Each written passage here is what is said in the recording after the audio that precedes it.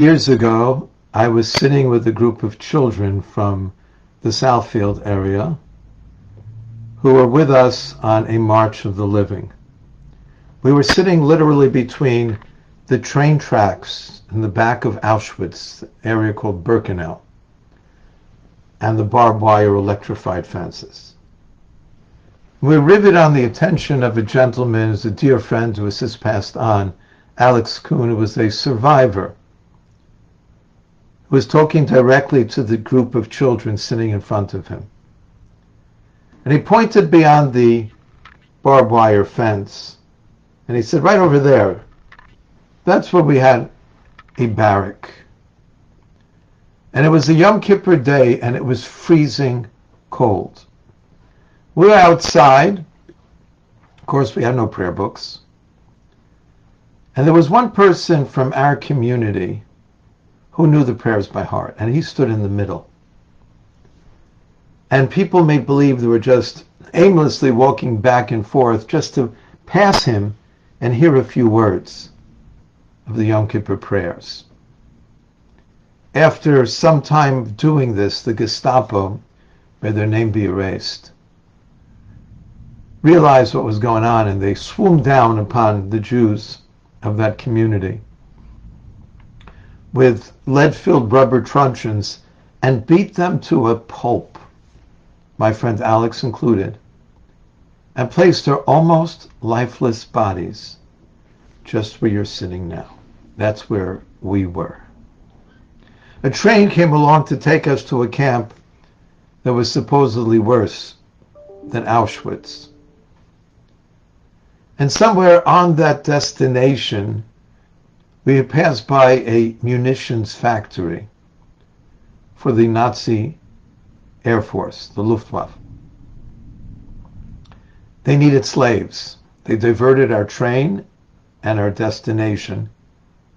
And in that factory, I spent the rest of the war being a slave, with incredible deprivation and suffering and pain. But everyone else we left behind in Auschwitz was killed. We survived. And it was because of that Yom Kippur davening, my dear young friends, Alex told the group, is why I am standing before you today. And then he opened up a Chumash, and he read from this week's Parsha, Ki Tavo. And he started reading the words of the Tochacha.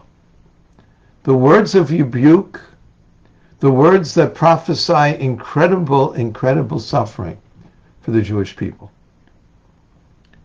When he finished reading, he said, my friends, children, that's what I went through.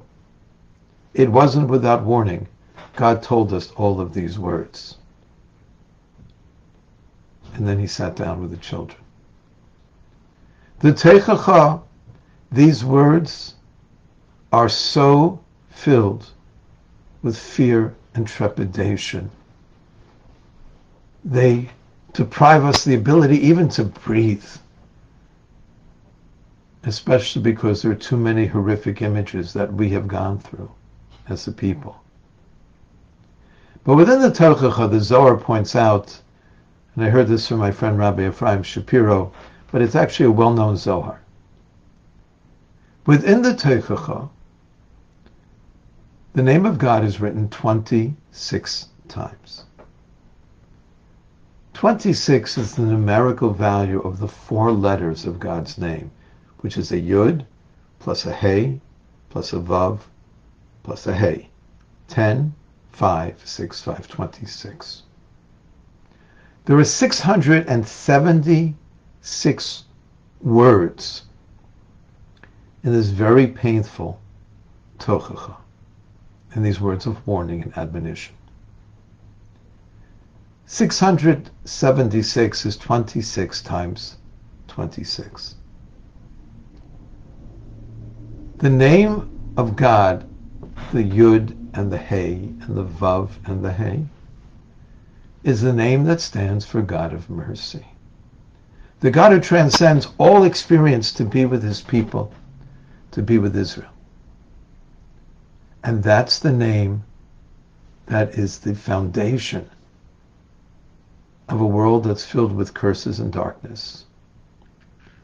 What Alex Kuhn told our children that day, and these children now have their own children 20 years later, what he told the children was that no matter what we faced in our lives, we have to have that faith that God is with us. Even if it means trying to catch one word of a Yom Kippur service, to catch one mitzvah, one commandment, one good deed, one act of kindness, that changes the world around us. That is the opportunity of Ki Tavo. We were in another camp at Mauthausen. We sat together on the steps, and he said to me, Rabbi, could you get my Gemara? And we got together and we got the Gemara. Alex was a student of mine in the Daf Yomi. We learned together for many years. He says, could we learn the Daf Yomi right here? And we did. We sat down and we learned Torah on the step there. The backdrop of the chimneys. And when we finished, he got up and he said, that was my final revenge against Hitler. Yimach Shemo. The ability to see beyond the barbed wire of life and the endless path of a track that can go to no place good is the ability to see that no matter where our destination is, there's another opportunity on that journey. And within that journey, to feel, to hear, to sound the 26 of God's name of mercy is an opportunity to realize that no matter how deep the darkness, there is light, not just at an end of a tunnel, but every moment, every day, every second, every one of those words, the 676 words, are a composite, ultimately, the opportunity of light, of mercy, and of life. Shabbat Shalom.